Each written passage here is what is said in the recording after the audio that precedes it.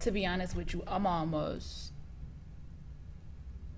kind of pissed off that this is even a conversation. Like, when do presidents start responding to? They don't. What? They don't. Like, that's the thing. Lions don't respond to the bleating of sheep. That's how I was always told. Like, people talking shit about me. If you imagine an open mic was like, Kelly ain't funny. You're an open micer. I wouldn't even, you know what I mean? I'd be like, I'm not even, what? Last night I did the Tomato Throw show. Oh, I love that show. It wasn't fair. It's not. It's a bunch of comedians throwing shit.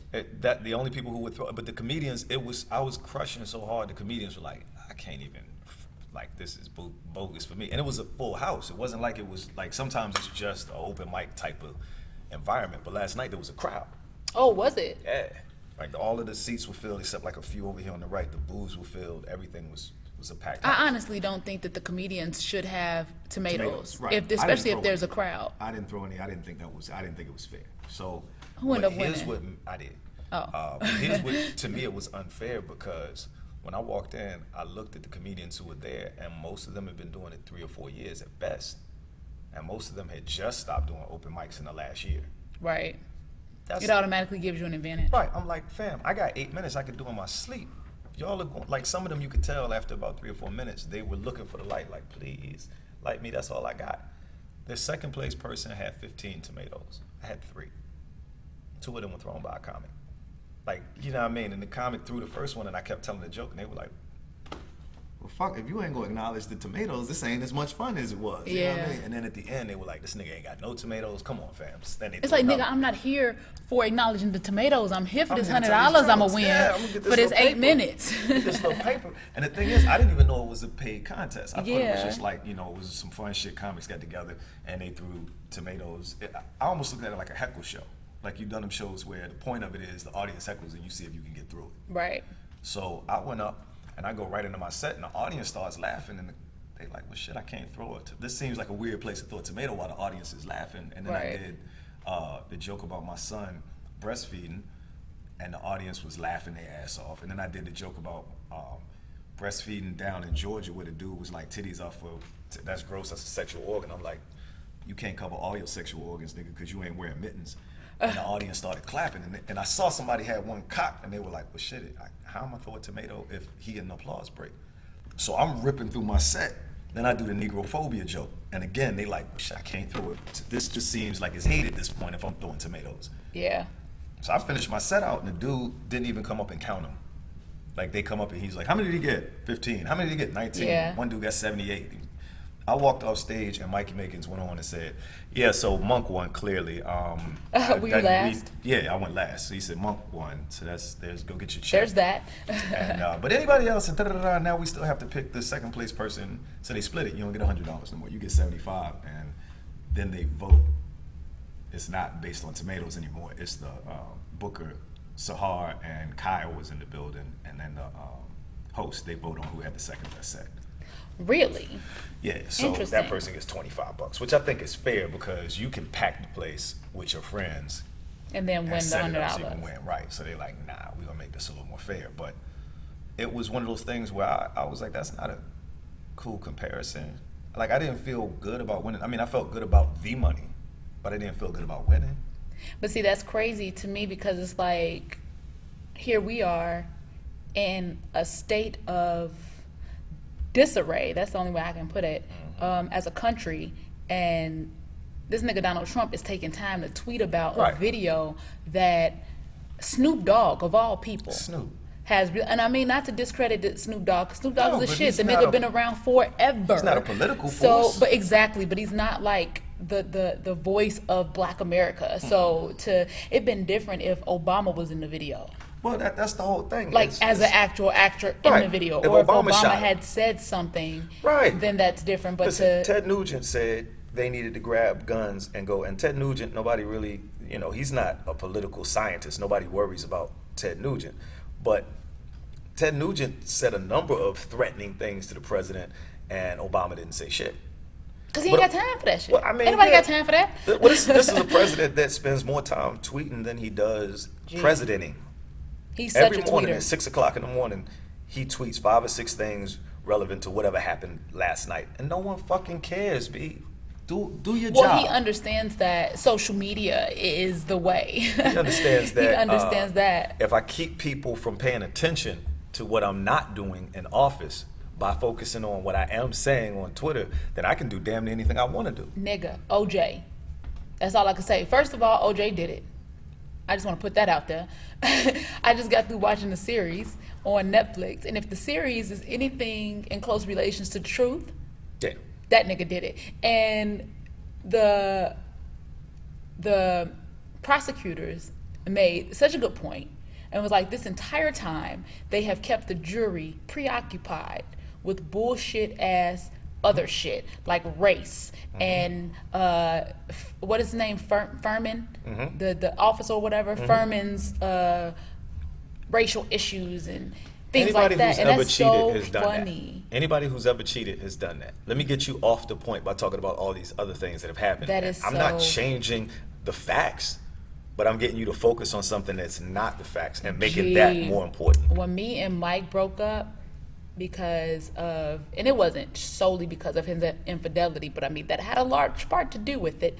But when we broke up because of that, when we started to argue about it, it became, well, you weren't dressing up anymore, and you weren't doing the things that you were supposed to, and you weren't blah blah blah, and it was just so much blame game to a point where if you say stuff like that to a female or anybody, actually, it doesn't have to be a woman or a male, but if you say something like that in the midst of a argument or a breakup, you're going to automatically add insecurity to that person and make them think, well, shit, was it me? Right. What did I do that? Did I cause that? That's the whole yeah, purpose. and it makes you second guess yourself. And I'm gonna be honest with you, we wouldn't be a couple had he not came back and retracted all of that and said, you know what?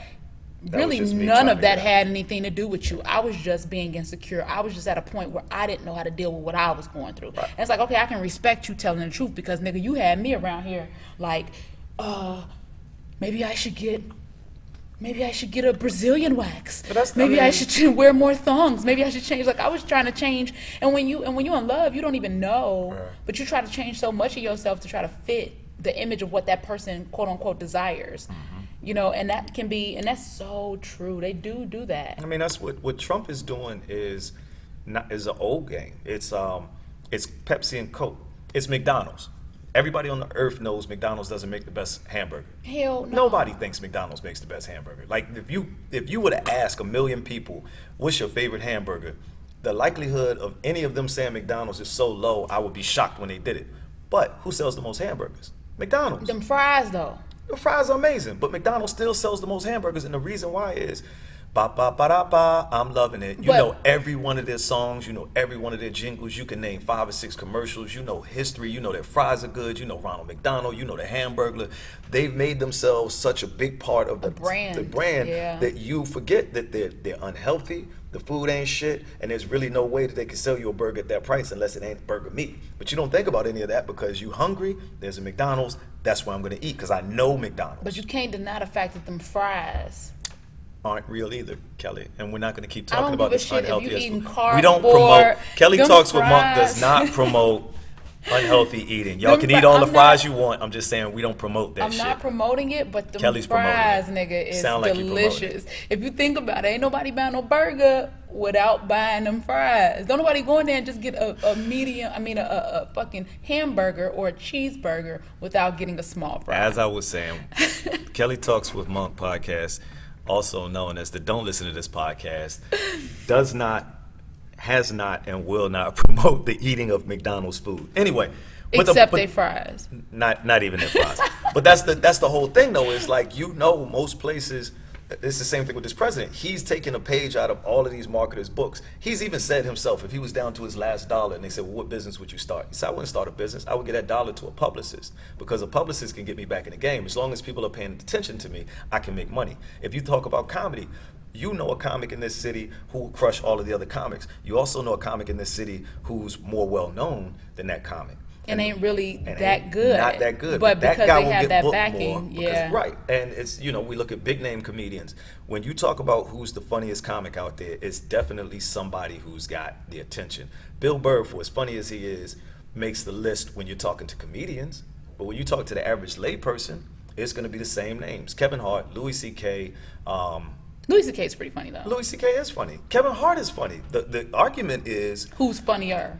That these, but I think that's subjective. It's very subjective. There's no way to say who's It's funnier. very subjective. But the thing is, there's so many people who are on that level, but we don't know who they are. But as soon as they get a movie, give you an example. Lil Rel's been funny for a long time.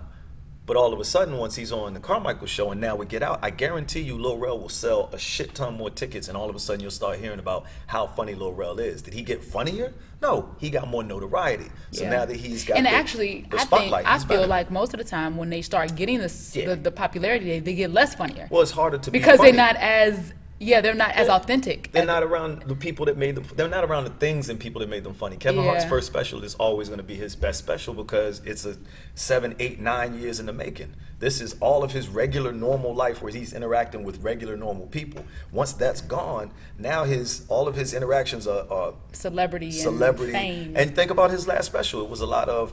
I went to Disney World with D Wade. I went to Vegas with this famous dude. And yeah, these are still funny stories, but they're harder to relate to because I could get into a fight with my wife. My kids might throw balls at the place. My daddy might have had a drug problem. But you don't know what it's like to go to Disney World with D Wade. I went to Disney World with D Wade, and y'all shut the whole Disney. Nigga, you don't know how it is to go to Disney World with nigga, I can't go to Disney high World. School basketball star. I can't go to Disney World with Dwayne Wayne, nigga. This nigga, what we talking? So yeah, I mean, but again, all of it boils down to who's the most well known. Even when I got to Chicago, I walked into the Laugh Factory without ever having auditioned. But they were like, that's the dude from the TV show. Yes. You're on. When they first opened up, that's the same thing. A lot of people was like, man, I was like, what's up with the Laugh Factory? Oh, you got to get past there and you got to do this and you got to do that. And I just sent the email and was like, so, here's my resume, here's a clip. Come on, you good. Yeah, and I think it is all about name. And even if it was a lot of people that was there that weren't funnier than, that were funnier than me, because they've been out here on the scene grinding, every night. Because these comics be on stage every night. They go to 2, open 3, mics. 4 shows a night sometimes. Listen, the difference between New York and here is New York comics don't go to open mics. If you're already past the clubs, you don't go to open mics. You might go to their new material night, like the Stand has Frantic Mondays, and you get a lot of drop-ins. And then this club has this, night where only the up-and-coming comics come, and you might drop in there. But you don't go to open mics. When I got to Chicago, and I saw comics going to open mics I was like, didn't you just headline this show over here? Or weren't you just in South Bend, Indiana doing it 45 minutes? Yeah, and you doing an open mic? You waiting through 60, 70 people to get called? I thought that was the craziest thing. And then I realized what makes Chicago comics beast is they don't take days off. They will go, if they have a Tuesday off, if you're a New York comic and you have a Tuesday off, you may drop into a big club where they have a big audience, but you ain't going to no club full of comics and working out your new material there. Yeah. And one thing I like about new comics, they don't know who the vets are. They don't care who the vets are. Yeah. So I can walk in Kohl's right now and Rebecca will know who I am. The bartender will give me free drinks. But it'll be 30 people sitting there. Kohl's is not a regular open mic though. It that isn't. Shit be cracking. It'd be a lot of regular people. It'd be popping. It'd be a lot of regular motherfuckers. Like, when I first got here, nobody knew who I was. I might as well sign that list. But I could go to Laugh Factory, to Improv, Zanies. They'd be like, hey, ain't you the dude from the thing? It's the same when I went to LA. We go to LA and there are comics who've been out there grinding. I'll go to LA and they like, who's that? He said, my man want to do 5 minutes. Who is that? Well, that's Felonious Monk for the Nightly Show. Yeah, he can go up. You have to have a title. You have to have a title out there. From the Nightly Show. Yeah. From the Nightly Show or from Comedy Central gets me into a lot more rooms. Yeah. Am I funnier than the people who are trying to get on? Not always. You know what I mean? I mean, I think I'm funny, but there's some beasts out there who are still struggling to get stage time. I guess but you think about it, that has to go back to preparation too, because even if you get the opportunity, right? Because I've realized this even in my own career, approaching 11 years of stand-up, all the opportunities that I was presented with time after time, and we're not able to capitalize on those opportunities because after my first 20 minutes or after this first conversation of what I want to do with my career, nigga, I had nothing else to offer. Right. I was like, this is it. This is what I want to do. And it was so hollow. It was so empty. of a concept that is like you know what I mean? Like I'll say that me saying yes to stuff has helped me out a lot. Yes. And my friend Janetta Elzy, I call her my friend. That's my name drop. And if you don't know who she is, you whack. But I'm whack as fuck. Janetta says because I don't know who that is. She's one of the faces of the I won't say the Black Lives Matter movement, but she's one of the faces of the movement, I'll call it. And what she did, she read Shonda Rhimes, not Shonda Rhimes. What's Shonda from Grey's Anatomy? Yes, Shonda Rhimes. And I read the book. So you read the book? The book is great. The Year of Yes? Yes, whatever. The Year of Yes. So she read Actually, I started saying yes to a lot of shit after that, too. Right. I really did. Well, what happened, she talked to me about this. I never read the book, but she was just like saying yes to opportunities that you usually would say no to because they make you uncomfortable. Yes. And so I started saying yes to things. So last year I said yes to Black Side of the Moon and Afrofuturism, and it helped me to grow in ways that I wouldn't have. I'm a stand-up, I don't do that. I'm a stand-up, I don't do improv. I'm a stand-up, I don't do theater. I'm a stand-up, I don't do voices. I'm a stand-up, I don't sing. That label, nigga, that and then label. I started doing all of those things. And what that opened was opportunities for me to do voiceover work, because all of a sudden people go, fam, you do like 8 impressions off the top of your head. Why aren't you doing that work? Oh, good point. Fam, you could do a little more to hold the note. Why aren't you doing that work, or at least adding that into your set? But where does that come from? Where does that come from with people having a need to label themselves? Because I think that we're given labels, right? Yeah, and we have to uphold that label that has made us the most popular. Well, so I think that's part of it. Part of it is we have to be that thing that we want to be known for. I want to be known as a comedian. So if I do these other things, you won't know me as a comedian. Well, that's not accurate. And if you think about all of the older performers, Sammy Davis Jr., what was he? He was an entertainer. He told jokes, he sang, he danced, he acted. He did everything, but he was an entertainer. All of them did. Even if you look at Carlin had an old radio show where he did characters, he did voices, he put on goofy ass clown stuff. All of these guys started from this place where they did improv, they did sketch, and they did stand-up. And it made their stand-up stronger, because if you look at Richard Pryor and you tell me the funniest thing he ever did wasn't Mudbone, you lying. Yeah. Mudbone is at least top 3 characters in the history of comedy, but he's a stand-up comic. And he would do whole 5-minute sets as this other dude with no real jokes in there. He was so good at it. He was just good at Mudbone. You just started panicking. You're like, look, man, what the hell is happening? And it was over and you applauded. So saying yes to stuff got me to a place where now I'm writing a one-man show. We went from I only do stand-up to I do stand-up in a couple of impressions to I do stand-up and I sing on stage a little too. I can act a little bit too. I do stand-up, I can act, I can do impressions, I can sing. I can write a one-man show. Oh shit! To go back to something we talked about. Now when I meet these agents and what are you doing? This. I've handed them so many things. They're like, shit, which is the one that we need to work on first? As opposed to, what else you got? But most agents don't even want that, because I remember when I signed with my management back some years ago, one of the things that they talked about was being specific to what I wanted to do. Mm-hmm. And they said that they were like, well, we don't want somebody that's all over the place, is what they said. That's the term that's the way that they stated it. And I was like, And it made me question whether or not I should be focusing strictly on stand-up, because that's what they signed me as, or should I be focusing on all the other desires of my heart? So it took me years to get past that label of I'm a stand-up. And to go back to, like I said, a conversation we had on here a couple podcasts back about I'm a stand-up and I must do stand-up. In the last couple weeks, the more and more I write my book, because I'm 26,000 words in. I'm on page 45 of the Word document, like of just straight writing. And I'd have been quit by now. That's a lot. I don't even know that many words. It is amazing to see how it's flowed, but the more I get into that, the less I say, I'm a comedian, I have to go do comedy. Like, I do love stand-up, and I performed 5 days last week. You know what I'm saying? Last night was the only day that I didn't perform. So I performed from Thursday all the way until Monday night. But I still don't feel like I have to do that now. And before, I had said that I did. I was like, I have to do that. I think that we are afraid to step outside of our comfort zones, and I was afraid to let go of that because I didn't have anything else to attach myself to. I think, that makes sense. Like, if I'm not a comic, who am I? Now, right. It's me, like, what else am I doing? I can't stop doing stand-up because it feeds me. But I also now know that that's not the only way to define myself. Jean Grae, who most people know as a rapper, Yeah, I listened. You told me about her. Yeah, I told you. So she has, the term is polymath, and it's Polymath, and it's a person who does everything. They don't like, they're not. She's good at a bunch of things. She writes, she draws, she cooks. She's a comic. She's a writer, and people say, "Oh, Jean Grey the rapper," which that's part of it. That's an element of it. But Jean Grey the comedian, Jean Grey the DJ. She came here and did. John Hodgman has a show called Judge and John Hodgman, or the John Hodgman, whatever. It's a court show, and she was the bailiff for the night. But the night before, since she was in town early, she went and DJ'd a club. Like, what the fuck is happening? Like, you rap and you DJ and you do comedy shit and you do, yes, I do all of that. And I think sometimes now the management companies will sign you because of this, but you having these other, because when I got signed, I didn't get signed as a comic. And it fucked me up for years, where I kept getting news jobs, but no one would take me seriously as a comedian. Oh, that's funny.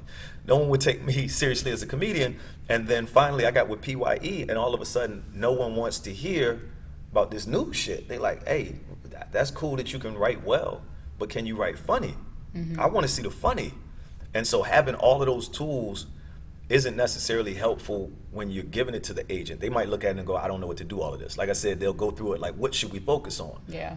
But having all of those skills gives you the ability to do stuff that the other guy can't. I think being confident in the fact that you have all those skills. Yeah. Because see, we may be confident as stand-ups, but then we may be not as confident as an actor. Right. And so we won't label ourselves an actor, or we will, but then we'll go into these opportunities and we don't show up and show the fuck out. We don't have we confidence. show up and we like, I think I can do this somewhat, Right. and I might be good, but I'm not sure. And those questions in our own head actually shows in our face and in our behavior and in our and everything else. So I feel like when we yes things, we have to yes them wholeheartedly to a point where not only one, if you know you're not skilled at something, you have to be willing to learn. And that's another problem, because most people that feel like they're skilled in one area, when they jump over into another area, they just take what they think they should know and say, oh, I got this. And it's like, no, bitch, it's so much more. You got people that are getting masters in fine arts in this thing. You Yes. think you're going to just walk in and eyeball this shit. Right. You can't, this ain't an 8-ball, fam. You're going to have to do the work. You Put it need on the to scale. do the work, yes. And acting is such an interesting thing, because you've been watching people act your whole life. If you watch TV, movies, see, like, I can do that. If you watch people you talk to, But everybody you acts. can't do it that way. There's literally a skill set that you need to know. And what I will say is, once you start doing it well, and you know you're doing it well, then you start relaxing. Yeah. And that's what's on your face. I'm this character. Yeah. I'm really this person. I'm killing this part. I know I'm killing this part. And whether you give me this role or not, you're going to remember me for something else. And if you do the back And that end work, happens. Yeah. right, and everything, when you show up, even if you don't land that role, you can walk away feeling good about having done your best. Because Chicago's different, though. In LA, they walk in with their sides still in their hand. For those you sides can do of that the scripts. too, right here. But I don't feel confident when I do that. To me, when I walk in with my sides, I feel unprepared. Okay, so let me tell you that a casting director here from PR Casting, she held a audition for auditioning on camera. Right. Not an audition, I'm sorry, a workshop for auditioning on camera. It was here at Second City, actually. And so I did the little workshop, and I was kind of iffy about it, because I hate paying for those type of workshops. I'd be like, this shit ain't go. And then I was like, you know what, Kelly? And I had read Yes and all those other that book and some other self-help books, because I'm a self-help junkie. But I was like, a junkie, y'all. I'm such a self-help junkie. It's ridiculous. But I was like, you know what? I have to do this, because this is a part of the game. This is a part of the career. Like, if I want to learn this skill, then what better way to get it than from somebody that does it all day? Right. Went into this workshop with her, and she said that unless you are 1,000% sure that you have that script, you better walk in there with it in your hand. And this is hearing her here in Chicago. She said, because what that does is that tells the producers, that also tells the casting director that, no, I am not 100% confident in what I've done, but I'm going to give you my choices. Okay. And if these choices are good, then you'll take that tape and roll with it. And if they're not, you'll direct me, and I'm open to being directed. But if you walk in there like, I got this shit without it in your hand, then that kind of shuts down the idea that you're even open to change. And that makes sense. I think for me, and I'll have to work on. And I landed a commercial literally 2 weeks after taking that class. And I'll have to work on that, because for me, and that makes 100% sense. What bothers me is the mental part for me is, if I'm still on book when I walk in, my confidence is already down. Yeah. And I always feel like if I'm doing this on camera, you can see that my confidence is down. Because every time I do this, I think when I look back up, I look like, did you catch that? And I gotta, that's something mentally I have to work on. But it's also, I have a decent memory. So most of the time, I do have the lines. I've had 2 out of 15 where I went in and I thought I had the lines, and then I went, oh shit. See, my thought is a contradiction behind it. My thought is like, okay, you want me to be in this character, right? But then I have this paper. So right. I try to be off book, but I will take my paper in. Right. Just because I'll hold the paper in the hand. I'll take my paper in, but when it comes down to looking at it, it's like, if I have to stop and see what I'm supposed to say, then that means I'm not who I am. I'm not who I'm supposed to be. I'm not hearing you. And that's the thing is, the other pointer I got in acting was, you have to be listening. You have to listen. Well, how can I listen to you and I'm writing? That's I'm the not point actively in life listening. that many people don't get. You have to listen in life. You have to. Y'all listening? Is y'all listening? Keep listening. As a matter of fact, don't listen to this podcast. Don't. It's a great plot, man. You want that name to be. I want that to be like I want that to be like the nickname. Like, we could always, like, everybody. Kelly talks with Monk, but don't listen to AKA, our podcast. Don't listen to our podcast. Yeah. Matter of fact, if you listen to our podcast, hashtag don't listen.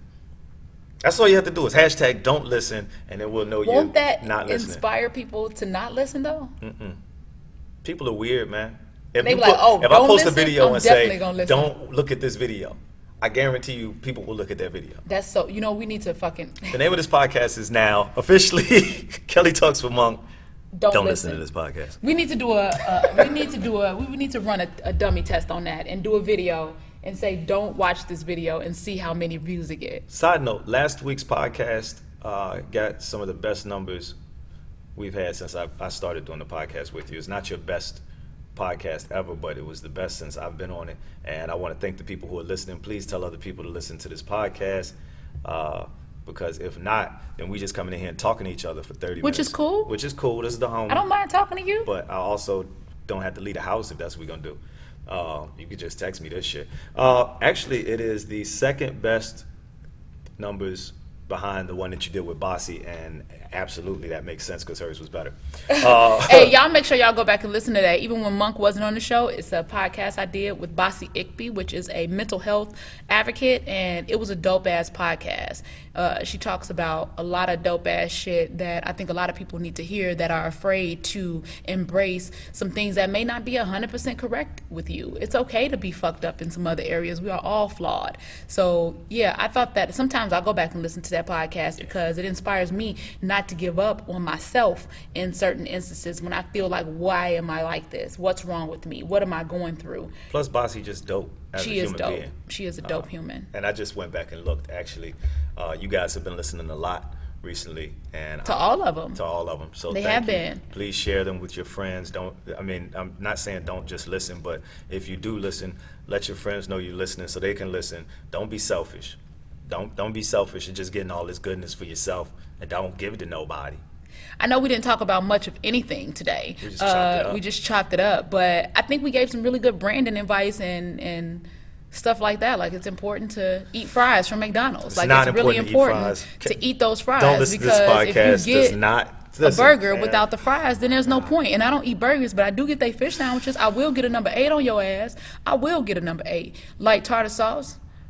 Please, with barbecue. I gotta dip it in barbecue sauce. As you could tell, this podcast wasn't about you guys. This was about me and Kelly having healthy eating conversations and branding conversations and acting tips. And even if you're not an actor, though. Say healthy another eating, motherfucking but word this about nigga McDonald's. smokes cigarettes. Is that eating? I'm not eating the goddamn That was an cigarettes. attack on him and his body. That was not. That was an attack on him and his body. Let me just be clear on something. This wasn't about me. It's about you eating fries. That's number 1. Number 2, Yes, I smoke cigarettes, and it saves lives. Do you know how cigarettes save lives? If I Please. didn't smoke them cigarettes, I would choke the shit out of motherfuckers for annoying me every day. Them cigarettes keep me from open hand slapping folks all day long. So y'all motherfuckers are welcome. Third of all, cigarettes are disgusting. I don't promote cigarette smoking. I think if you've never started, don't start. If you have started, get some help. Try and quit, because that shit's harder to quit than heroin. I should know. I've been smoking longer than some of you motherfuckers been alive. 25 years. This turned into a confession. It's real. It's real. Listen, the only argument my wife and I have ever had in the history of our relationship, this is a true story, the only argument we've ever had is I told her I'd quit. I remember you talked about that. Yeah, I had quit for a little while, and then I started again. You and she lied smelled it about on me, it. and I lied about it. You fucking and lied I lied about about it. it because, honestly, out of all of the things in my life that I have not been able to accomplish, that's the one that I can't understand. I cannot drink. I cannot cheat. I cannot this. I cannot that. I can bust my ass to be a better comic. I can focus and commit to damn near anything. But if you ask me right now for $1 million not to smoke for the next month, I don't know if I would say to you, I would think to myself, shit, for $1 million? Hell yeah. But somewhere around day 5, I'd be like, you know what, nigga can make $1 million with this comedy shit. You know what I mean? Fuck that. And smoke. And that's why I know that advertising and marketing works. Because Do you think it's the advertising and marketing, or do you that's think how it's I the started. nicotine? That's how I started. The nicotine is what keeps you. But the advertising and marketing normalized cigarettes to the point where even though we all knew it would kill you. I didn't not know in 92 when I started smoking cigarettes that it would kill me. Right. I wasn't shocked that, oh my God, I'm addicted. I knew beforehand. But it had been normalized so much that when I grabbed that first cigarette, even though I knew as I was putting it to my mouth and lighting it that this was probably a bad decision, so many people around me smoked. I'd seen it so often. My mom smoked my whole life, and I argued with her, please don't smoke. And then still, you- it was just easier for me to smoke that than to keep fighting it. So you can that's why you can't market to kids anymore. That's why in Chicago, you can't sell flavored cigarettes near schools anymore, because they realize that marketing is so strong that even though kids know it's bad for you, they'll still do it. They've seen it so much. So yeah, Brandon is a motherfucker. Yeah, don't smoke And cigarettes. don't eat smoke McDonald's. weed. And Definitely eat smoke fries. weed. Matter of fact, eat weed. Eat it in edibles. Yeah, that's better because I can't smoke weed. I don't eat it either anymore just because it fucks with my psyche. But I eat it for the same reason. It fucks with my psyche. but I definitely couldn't smoke it. I first of all, I tried to smoke a cigarette way back when, and I called myself starting out because my daddy used to smoke Marlboros, I think they was. Oh, you just wanted to die. So I tried that initially, and then I was like, nah, fuck that. Then I tried Newport, and then I was like, oh, hell no. And all them bitches were terrible for me. I just couldn't. But we're going to go back to one earlier point. I said when somebody gets caught cheating, they try to throw a whole bunch of other shit in there. All I said was we need to eat healthy, and this motherfucker tried to throw it off with the cigarette I shit. did. Fuck that. Don't eat Touche. McDonald's. Touche. I'm Touche. done. I ain't talking no more. My feelings are hurt. You know what? My feelings are not hurt, but you should eat fries. We out. Sometimes there's just nothing left to say. Sometimes Kelly will say